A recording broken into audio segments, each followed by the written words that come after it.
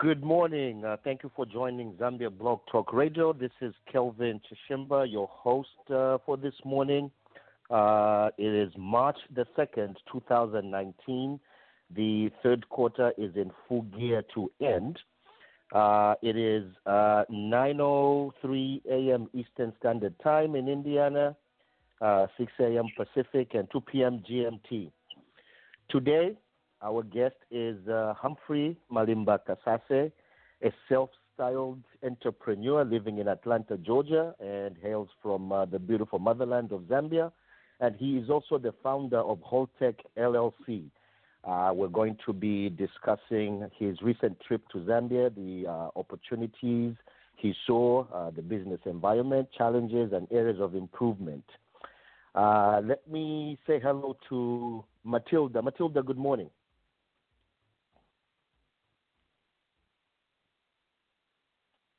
Humphrey. Hi, Matilda. Okay. Hi. Good morning, everyone. Thank you for inviting me on to say good morning. Sure. Thank you for calling in. Caller 404, last 46802. Good morning, and thank you for joining us. Good morning. This is Bella. How are you? Oh, Mr. Bella, how are you? I'm well, thank you. Awesome. Thank you for joining us. Caller 919, last 43751.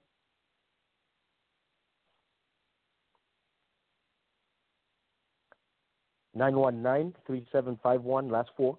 I think that must be Dr. Patrick. I want to guess it's him. It does appear to be like Dr. Patrick. Well, thank you for calling in, Good Dr. morning, Patrick. good morning, good morning. Yes, good sir. morning. Yes, sir. How are you? I'm fine, and yourself? Well, we're doing pretty good. Thank you for joining us this morning.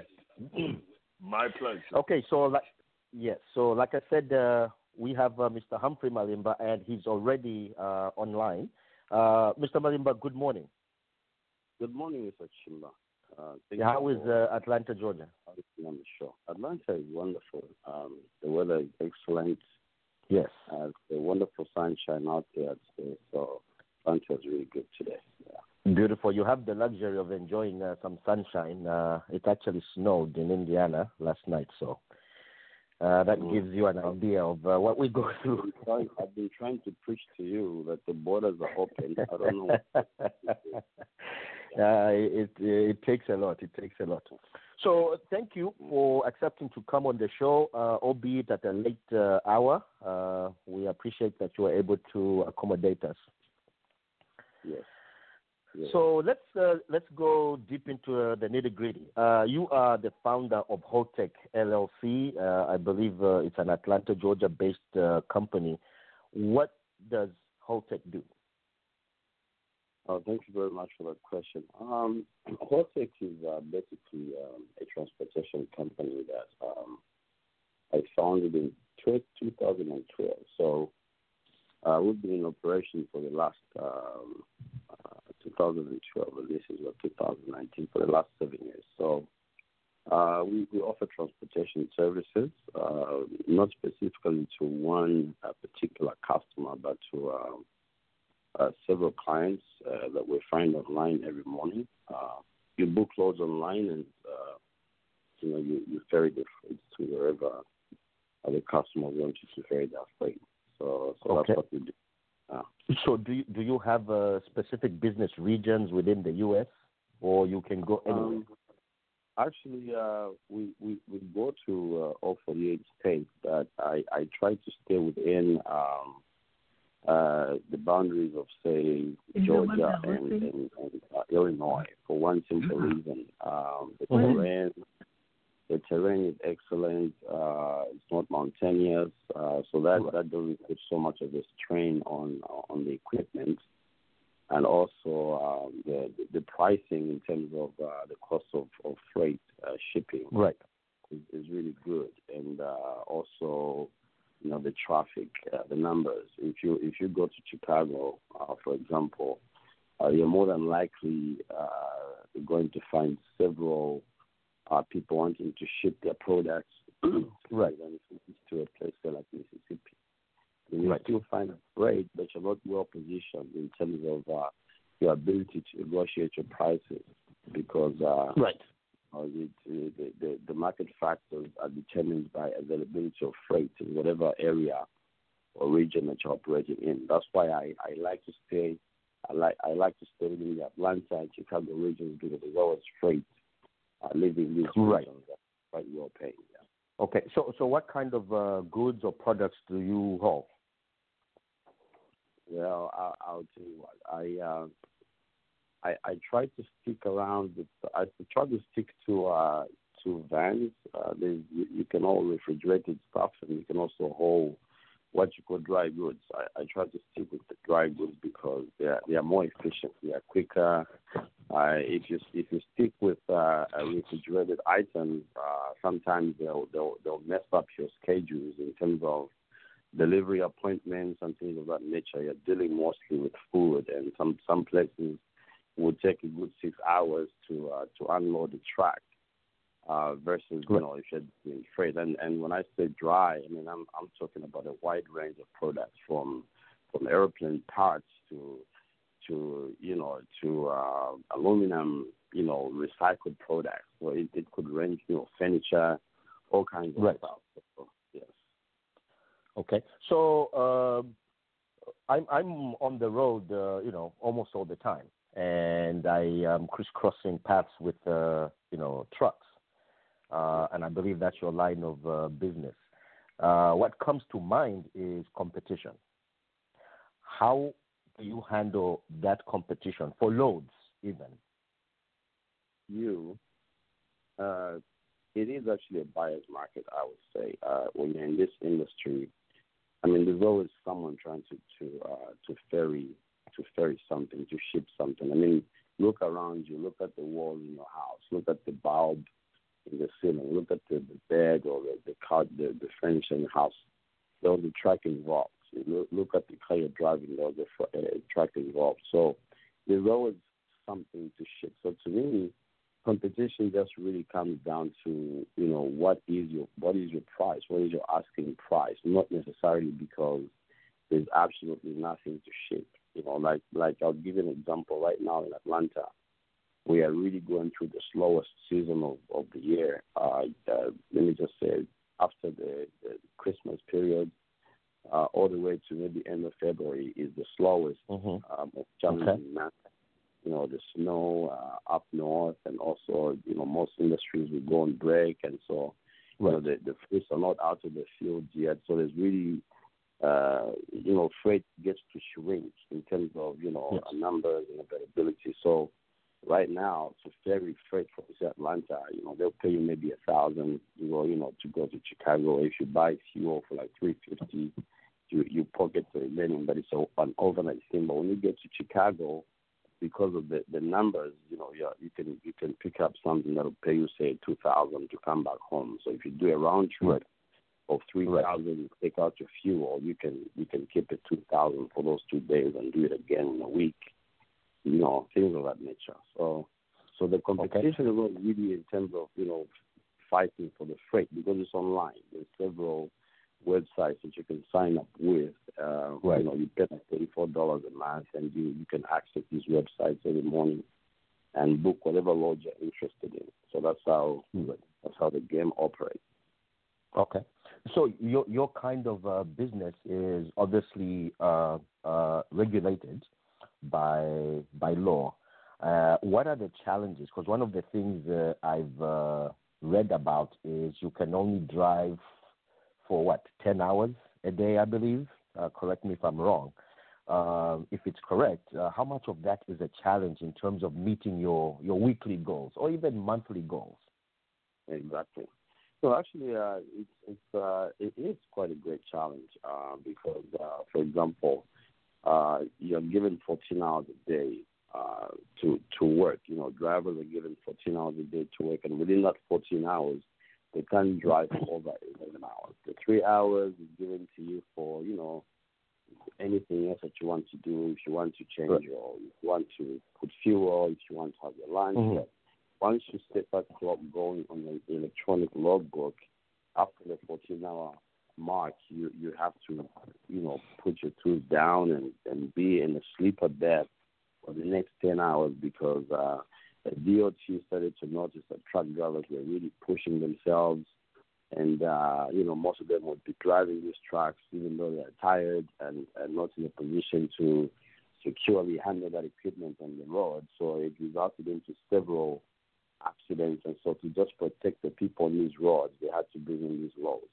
And they do pose a challenge when it comes to how much money you can make, because obviously they restrict you. And sometimes what happens is you can go, to pick up a load, and not a fault of your own, but the shipper will keep you there for 6 hours. And if you've already started your clock, they've cut into your time, and, through a fault of through something that you didn't cause yourself, but the fact that, the shipper didn't load your trucks quickly. So it end up losing time.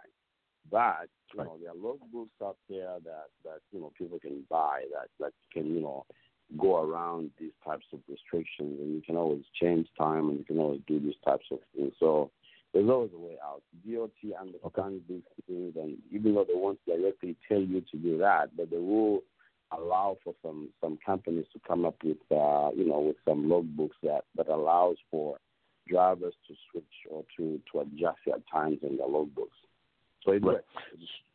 So I know that I think today is the day in Indiana that truckers plan on protesting the DOT introduction of the electronic logbook. I believe currently or in the past you have used the physical logbooks. And because there have been truckers that have been pushing beyond what the law requires, they're introducing the electronic logbook. Is that a true statement? And if it is, how will that impact, your ability to make runs? Because you make money when your wheels are spinning. How much of an impact will that be? To be honest with you, I think the protest that you're talking about, it may have something to do with the logbooks, but I think ultimately the protest is really concerning the brokers. What has happened in the trucking industry is that before, the introduction of the brokers, truckers themselves used to be in touch with the shippers, with the manufacturers, and ferry their freight. And what started happening was most of these truckers would do things that the shippers would find hurting their business. So what they did was they appealed to the authorities to create some type of a middle person. That's how the brokers came into the picture. So what happens now is that every law that you're picking on the internet, how you have to go through a broker. The brokers are the guys that will determine how much money you should be paid, and when you should deliver and things of that nature. So they go to these conferences where they sit down and literally plan on, this is how much we should pay, drivers. If he's moving from Atlanta to this place, don't go beyond this, this mark. So what this does is sometimes it infringes on how much money truckers are making. So we have like a slump, in terms of your revenue outputs and things like that. Ever since brokers came into business, so the process is really to appeal to the authorities so that they can see how they can look into helping the owners of these trucking businesses, because you have to understand 80% of all trucks in America are owned by owner-operators and, small guys like myself. We are the guys who are out there selling this freight. But what happens is that the 20% are the big guys. You have guys like Schneider. You have guys like Schiff. These are guys with like 47,000 trucks in their fleet, 50,000 trucks in their fleet. So what they do is they go out there and buy up all the freight. And the contracts, they also have brokerage departments within their companies. So they'll buy up all the freight and keep this freight and create some type of artificial shortage in the market. So that way, guys like me, when we go to look for freight on the internet, it's kind of like difficult to find it. So they'll hold this freight. So basically, to cut the long story short, that's what's going on with these protests. Awesome. At the bottom of the hour, I am going to be opening up the phone lines and let my callers ask you some questions. And before I switch gears to talk about your trip to Zambia, the business environment, opportunities, challenges, and areas of improvement, I want to remind our esteemed listeners and followers of Zambia Blog Talk Radio that we will be celebrating our 10th year anniversary in Dallas, Texas, September 13th to 14th. Our keynote speaker is His Excellency Dr. Ngosa Simbiakula, who is the ambassador, Zambian ambassador to the U.S. Our guest speakers are Sombo Chunda and Dr. Patrick Wilson. Book a date with us. Early bird tickets is $50 if you buy it by March 31st, $55 until July 31st, and a $60 late registration. Okay, so let's switch gears here, Mr. Malimba. Let's talk about your trip to Zambia. What business opportunities did you see? Well, and this doesn't have to be in your realm of, the business you do in the U.S. Exactly. Well, I'll tell you what. I will put it simply as I do have my opinions concerning what I observed as far as what business opportunities people can do in Zambia, and this is not to say that I'm giving a detailed analysis of macroeconomic factors in the country per se, but it's just really a basic look into the possible business ventures that I identified personally. Yes. And I was, first of all, let me say this before I even mention it. Zambia as a country, has really changed. From the last time I was in Zambia, which is like 15 years ago, to when I went home, I was first of all humbled by the scale of development on the ground. Just driving around the sector, for example, you look at the infrastructure, you look at the housing, and you look at just basically there's a feel of something is happening in this country. You look at the number of Caucasians, the number of Asians in those planes going to Zambia. It's amazing. This is not something that used to happen when I was back home. So these are indicators that will tell someone that, look, there's something going on here. You may not have seen it, but it is definitely happening here. It's just that maybe you don't really know what really is going on. Zambia is a country that comes from people, like water with area and partly the energy. Zambia has become a very competitive environment. I'll give you examples. For instance, we grew up, in Dola, in council houses. Our parents used to rent council houses. That is no longer existing. We grew up in a time you would have your electricity disconnected, and you had guys in the neighborhood who would climb the pole and somehow would know how to put that back on, and you'd have electricity for another 3 months.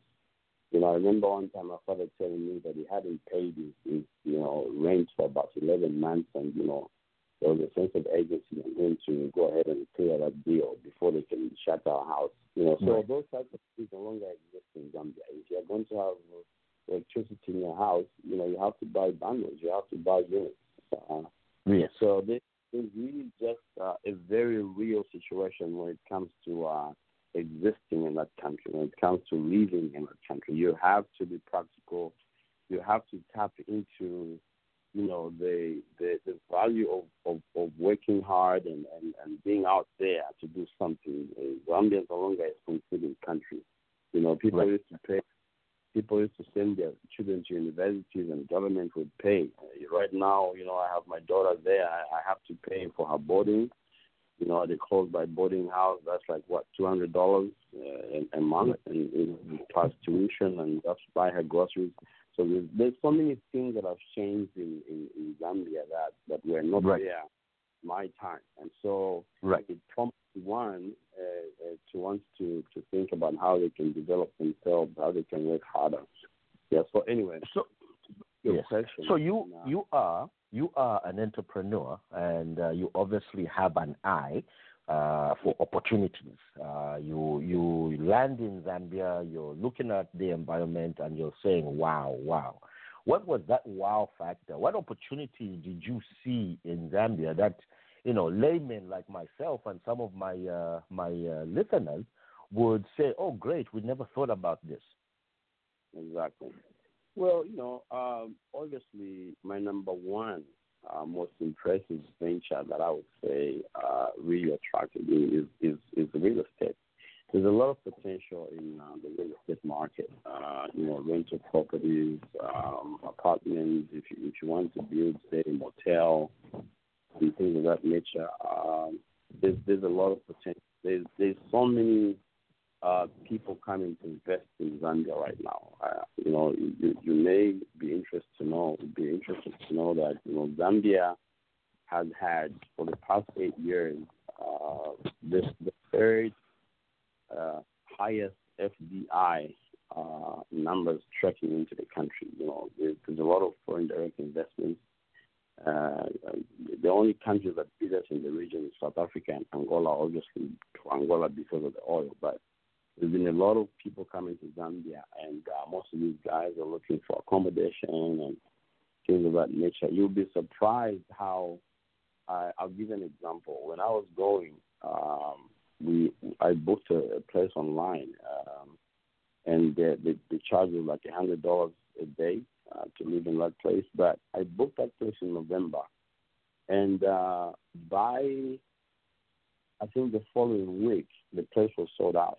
Up until like the beginning of November, the place was sold out all the way up until the 7th of January.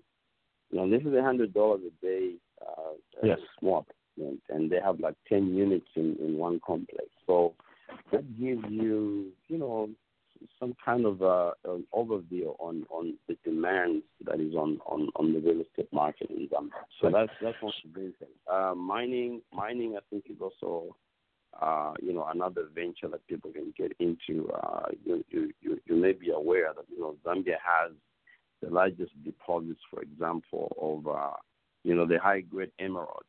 There are some small scale mining venture that people are getting into on the corporate belt. You can buy land, you can buy small mining projects. Yes. Agriculture is also another area where you can invest. There's a lot of people that are in agriculture, and it's not just food. When I say agriculture, you're talking about horticulture. You're talking about flowers and things of that nature, and they're making really, really good money. You can actually even and there's a lot of potential. There's 58% of Zambian land that is arable, and currently the capacity, the land that is being utilized is only about 14%. So there's a vast amount of land that is out there that people can purchase. And you see, most people are caught up on, I need to buy land in Osaka, I need to buy land in the Copper Belt. If you see the inflows of these Chinese nationals and where they're buying land, you'll be shocked. Right. They're buying land in institutions that Zambians would never even care, because they're looking in terms of 10 years from now. They're looking in terms of another 20 years. Wow. They know these places will be lucrative, in terms of business. Because you have to understand, the PF have done quite well in terms of, their road infrastructure development. And so the restriction or the disadvantage of having a business in some remote area of Kasama or Congo is no longer there. That's what the case is. So you could set up your farm in say, Luansha, and you have your business in your market in Osaka. You still do well. I was telling my friend about I want to go to Namwala and set up like an abattoir there. Set up like a cold room from China, for example, and go out there and set up an abattoir. And you'd be surprised the cost of investment for doing something like that, because those people in Namwala, back in the days, I used to go to Namwala. We would buy a van. My friend and I would buy a small van, and take it to Namwala and exchange it with like cows. I remember at one time it was Kanta. Those Kanta, you buy from, and it wasn't even our Kanta. Our friend was selling it, so we told him we have a market for this. You give it to us, and we take it to Namwala, and we exchanged it with 120 cows. And at the time, 17 years ago, I think we made like $40,000, and he bought this Kanta from Japan at $5,800. I remember at the time. So now, you see, what you do, you abattoir right there in that region, because the challenges that those people face sometimes is having, transport to the markets in Lusaka and the you can follow them and set up camp there, so that they can bring their cows to you, and you can pay them, and you can have an abattoir there. You can set a business up like that for, according to my findings, according to the research that I did, for something less than $15,000. And I know that so many Indians, especially out here in the diaspora, can access these types of funds easily, loans and credit cards and savings and things of that nature. Because you have to understand that the biggest challenge to doing business in Zambia is actually accessing capital. If you look at what the banks are lending, the percentages are like crazy. 40% interest per annum. And you have the Chinese who have brought their own banks there, lending money at say 12% per annum, which is creating some really unfair competition. So if you can access capital in Zambia, if you can access capital outside of Zambia and take it there, there's a lot of potential for business. Okay, great. That is awesome, and I'm glad you've touched on the accessibility or lack thereof of capital or loans, because of the prohibitive interest rates. That was going to be my next question. I have one more question before I open up the phone lines. In terms of, there's obviously opportunities. There are challenges. In your estimation, what were the areas of improvement that you observed? And obviously, the observation could have been based on your current operating environment in the U.S. versus what you saw in Zambia. Can you share that with us real quick, and then I'll invite my callers to ask you questions. Okay. If I understand your question very well, I think you're asking what sort of challenge, what sort of areas can improve. Can we improve in this? Okay. Yeah. So I think the number one thing that I noticed is I think there's a need to improve the operational efficiencies, especially in government. Cutting down on that red tape and bureaucracy, and it will really help in facilitating business. Especially in the transport sector, for example, you have people at Kasumbalesa border post. They are telling me they've been sitting at the border for 3 days waiting for somebody to clear their freight so they can get into Congo, wherever they are going. Chirundu border is the same story. Kazungula is the same story. So those are some of the things that they can improve in. Another area I think is. Sorry.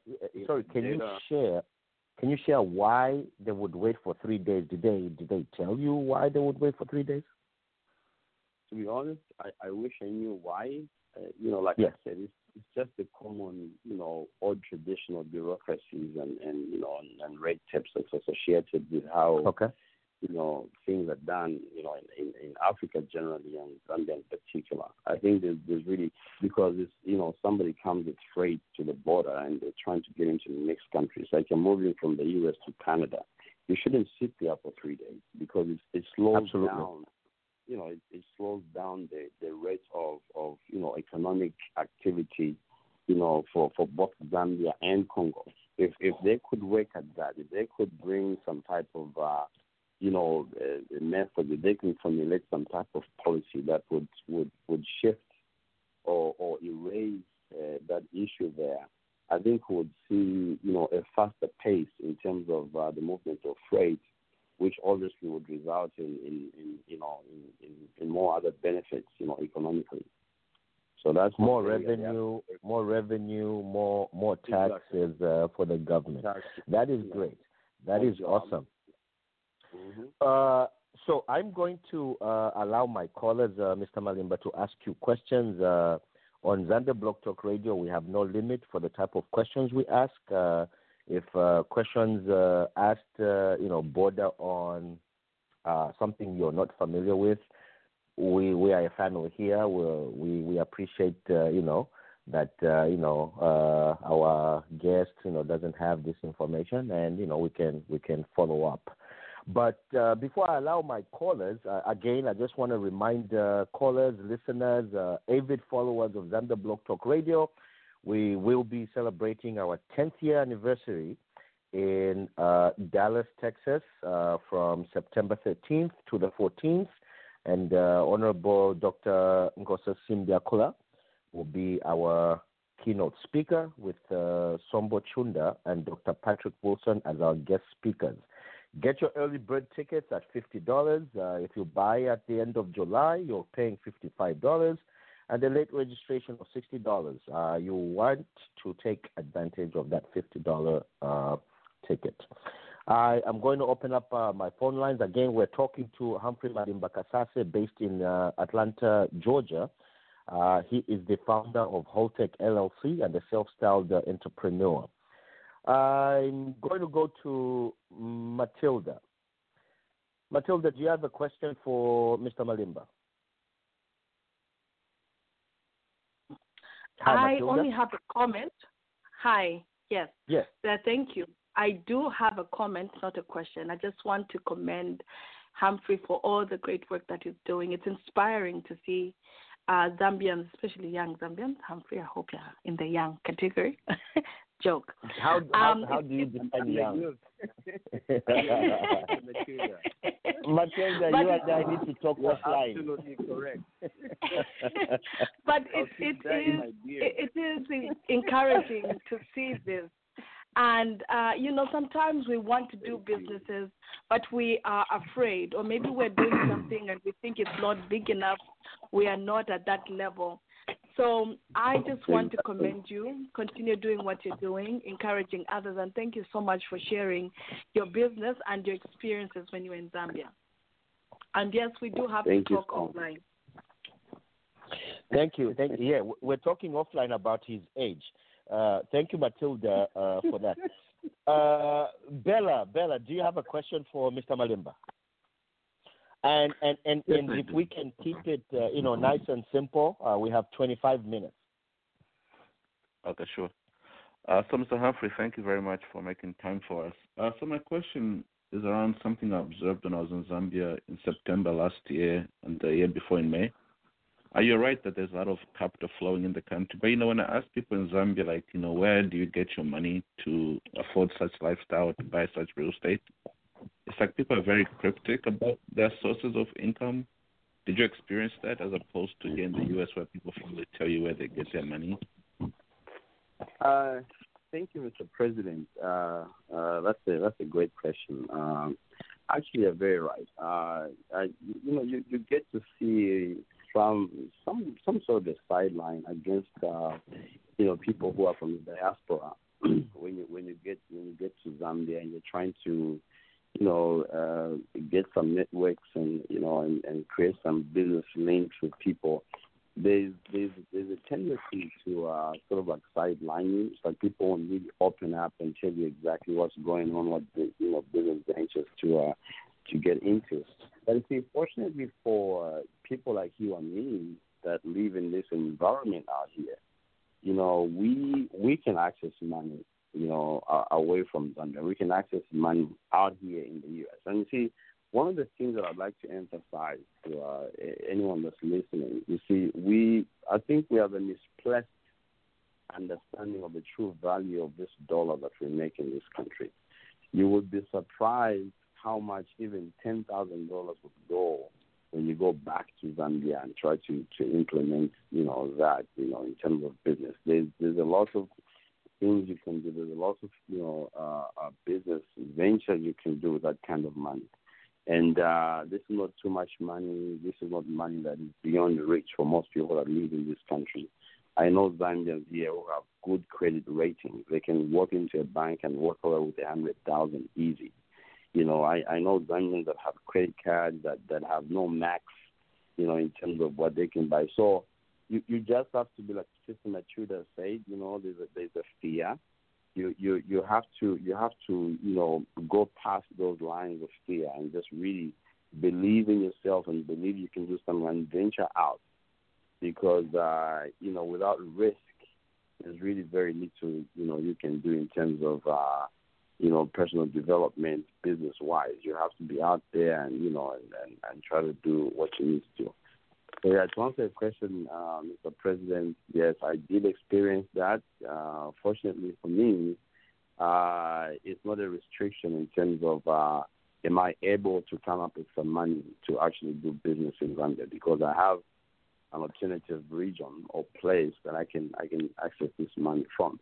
And also, I have a few friends that lived here before, Michael Mbewe, Bruce Manning, and to mention about a few guys that are doing business. I was totally impressed with what Bruce is doing there. He's a miller. He's a miller. He's milling. He's got a milling thing at his farm, where he's making maize bran and things of that nature, chicken feed, and these guys have an ear to the ground about so many things that are happening. And we sit down with them because they also lived here, and so they understand the challenges that you face when you go back there.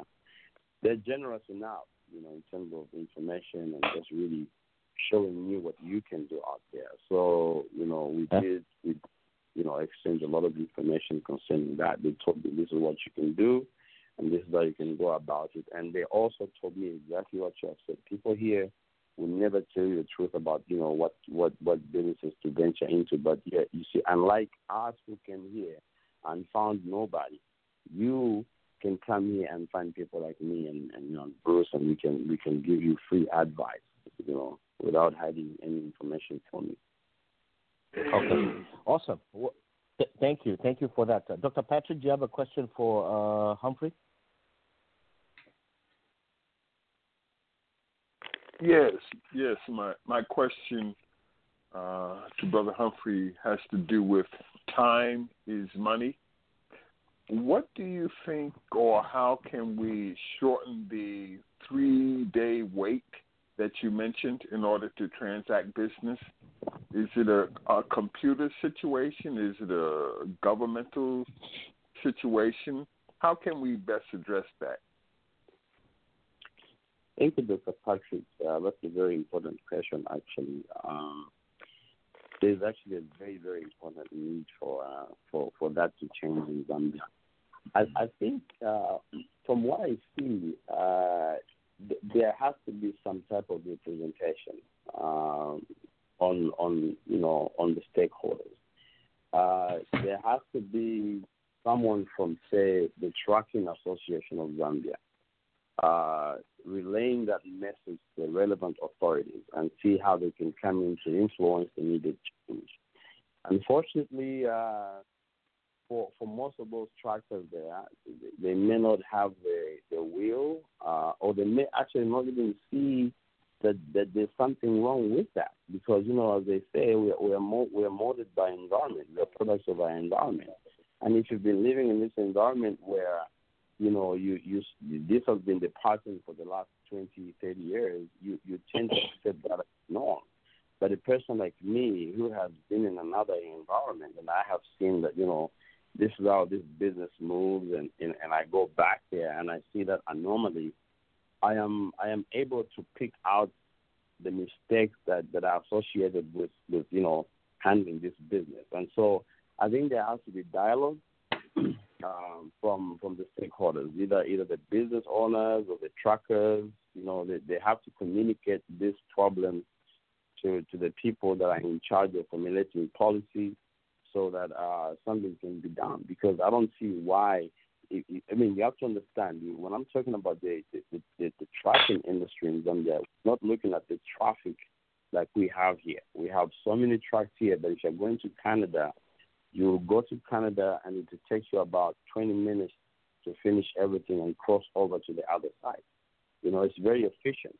And I think, we can learn a thing or two in Zambia to also try to improve, the quickness of the movement of freight. The attitude have to change for the customs officers there. I think some of the delay comes from, a hidden agenda of wanting people to bribe so that they can attend to their cases quicker than those who haven't bribed. So if someone can look into those issues, I think there'll be a great improvement. We'll see a great improvement. Okay. Thank you for that. Kletas, do you have a question for our guest? Humphrey answered all my questions on Facebook. Hi, Humphrey. Okay. So you were interacting before my show. I'm not happy. No. You surely have one question for me. That was a man from Zambia. He posted that notion on Facebook, and we exhausted it for 2 days and a half. So we had a very good conversation. That is awesome. So that right there tells me that Zambia Blog Talk Radio is actually promoting dialogue between people in the back end, and we're excited that we're doing that at ZBTR. Nathan, and then Carol and Roger, if you have questions, please go ahead in that order. And let's try to keep it short. We have 16 minutes, unfortunately. All right, thank you. Hi, Humphrey. Hello, Mr. Nkama. How are you? I'm doing okay. How far away did you go from Lusaka and Ndola? And I want you to tell me how much development is going on there. Very quick question. Another second one is, I don't know if you are aware how much decentralization has been done with Ministry of Lands. Does somebody from Minilunga still need to go to Lusaka to get title deed? Does everybody need to go to Ndola, I think, Kasama, passports, the Pakra, excuse me, decentralization of those key points? I don't know how much information you have about that. Those are deep questions, Mr. Nkama. Those are detailed questions. Yeah, but I didn't get it to. I was in Zambia for say 2 weeks, and so other than, of course, the capital and the Kampala, I never really had a chance to go to all these other places. But the perceptions that I made were really from the places that I visited and talking to people and hearing their views, on these places. But I'll be honest with you, I didn't look into those issues. With the questions that you asked, I really can't answer accurately on those questions. Yeah. We appreciate the honesty and thank you for that. Carol, do you have a quick question? Good morning, Kelvin. Good morning, Humphrey. Great show. I absolutely enjoyed it. Thank you so much, Humphrey. Good morning. Thank you for great insights, Humphrey. I just had a quick comment. I'm interested in real estate as well in Zambia, and I was just wondering, is there a good place to go to look for insured and bonded companies, that I could engage with? Because I know sometimes you run into issues where people, will take you for a ride and, take your money. But is there a good place for me to look for skilled labor, or a good company that I could, a construction company that I could, align myself with? Yes, that's a good question, Sister Carol. To be honest, the quickest and best reference I would give you is my cousin and his partner, Kifu Salandesu and Sylvester Monashku. They run a law firm called M&M, formerly Law Bank. They're based in Roadspark, somewhere in Roadspark. I haven't been to the office, but these guys have been in business since, I think, 1996. So they're very experienced. They're very professional guys. They're very honest. And my cousin did mention to me that sometimes they help people acquire land. They help, investors that are coming to Zambia to acquire land, and they do all the vetting.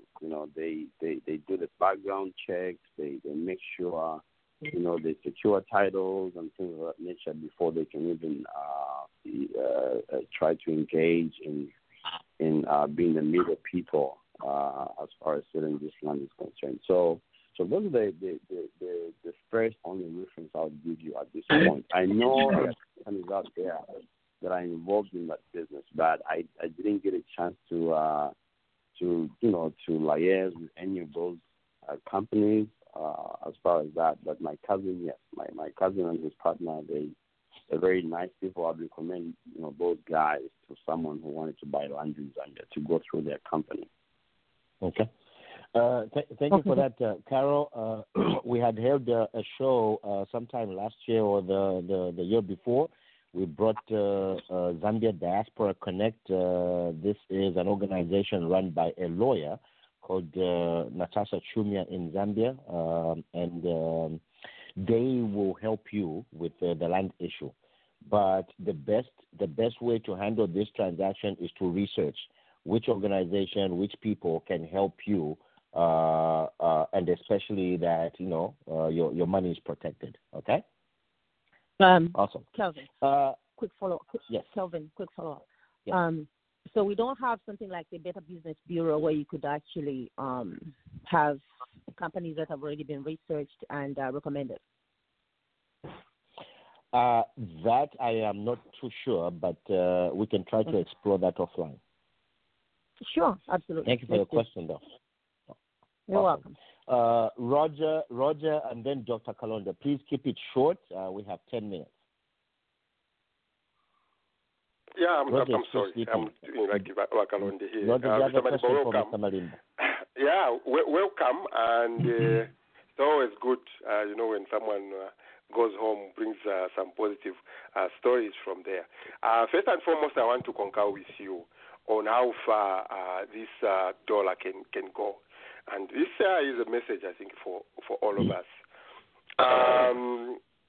Goat meat, I'll give an example of goat meat. For some reason, Zambians are eating goat like nothing.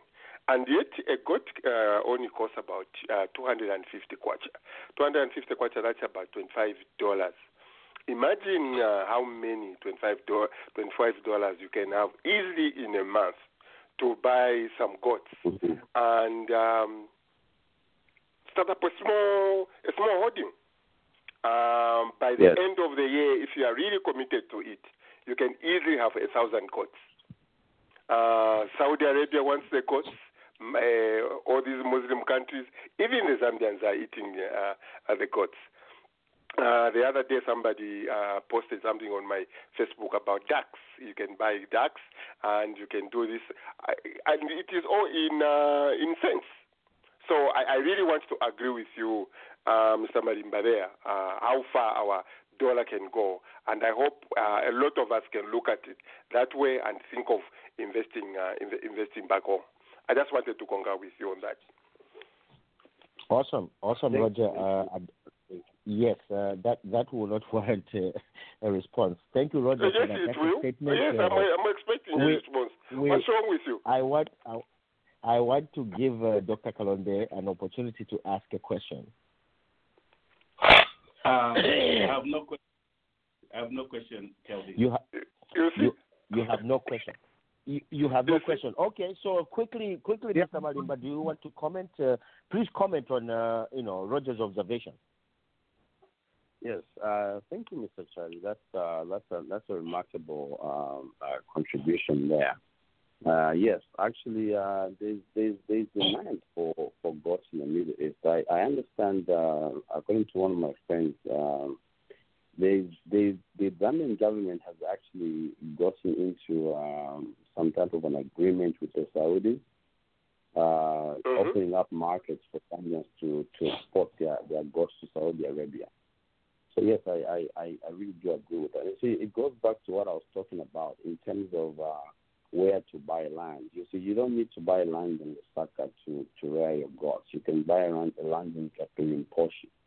You see, you can buy land in Karolushi and Chingola and all these places to rear your goats. And you might not even want to be there physically. You can live out here and find an honest person that can run the business for you while you're here. And the goal is not to sell them. You can say, okay, I'll invest this money. I'll invest 2,500 and buy so many goats. I don't know if it's 100. People with numbers can look into that. Good at numbers can look into that. You come up with so many goats and you try to research into how many cows a goat can produce. And then you go with that and determine like in 5 years or in 4 years how much you can come up with in terms of numbers for those goats. You'll be surprised. You start with 100, in 5 years you probably have 1,000. So I like that. There's a lot of potential. And you see, most of us want to plant businesses and we want overnight, microwave results. And it doesn't go like that. You have to be patient. You have to wait. You have to understand that, time is a factor in business as well. Your business has to overgo, certain processes for you to start to see, the benefits thereof. And most people want to start something that don't see results in the next 3 months or so. They quit and start something else. So what Mr. Roger has highlighted here is one of those businesses that you can invest in and give it time. You're out here working. You visit Zambia once a year or twice a year just to go and observe what's really going on. And as long as you can find someone that you can trust. You can find someone that you can trust. You trust me. In 5 years, you can actually make a plan and say, okay, I'll invest this 2,500 or or 10,000, and in the next 5 years, that money can become even $250,000. Right. There's that type of potential in Zambia right now. I can tell you that. Right. Right. Mm-hmm. Well, thank you for that. Thank you for that, Mr. Malimba.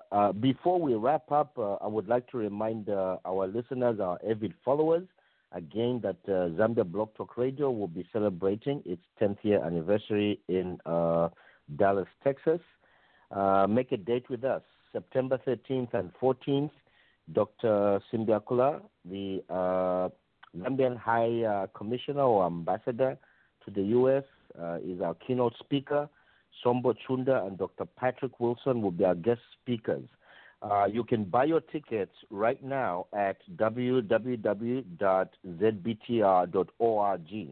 At the top of the hour, we will be hosting open forum with Roger McColoney.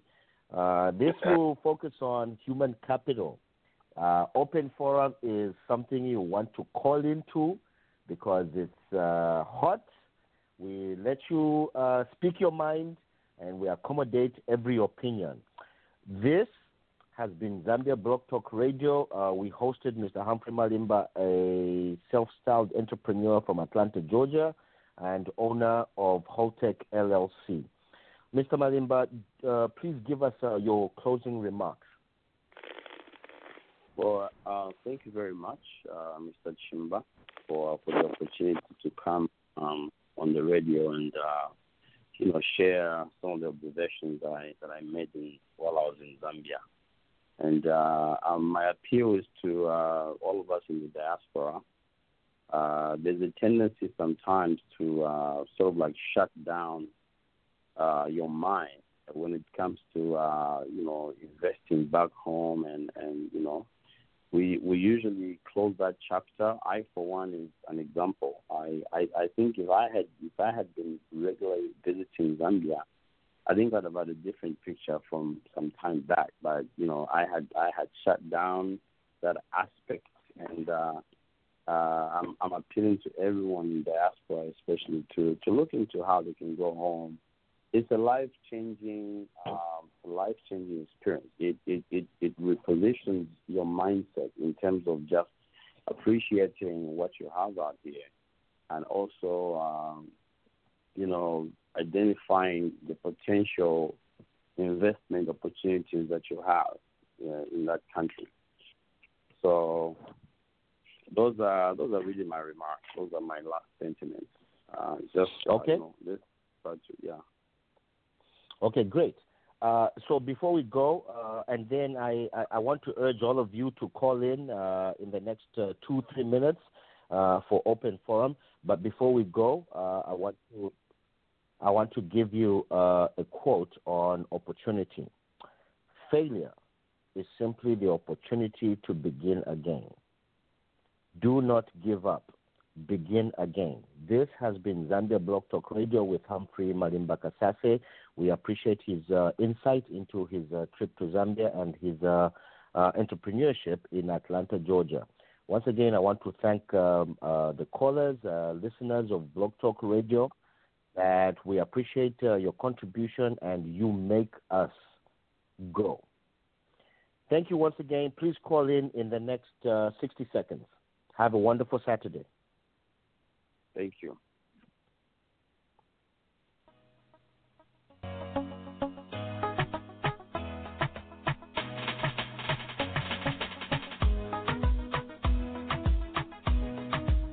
Bye.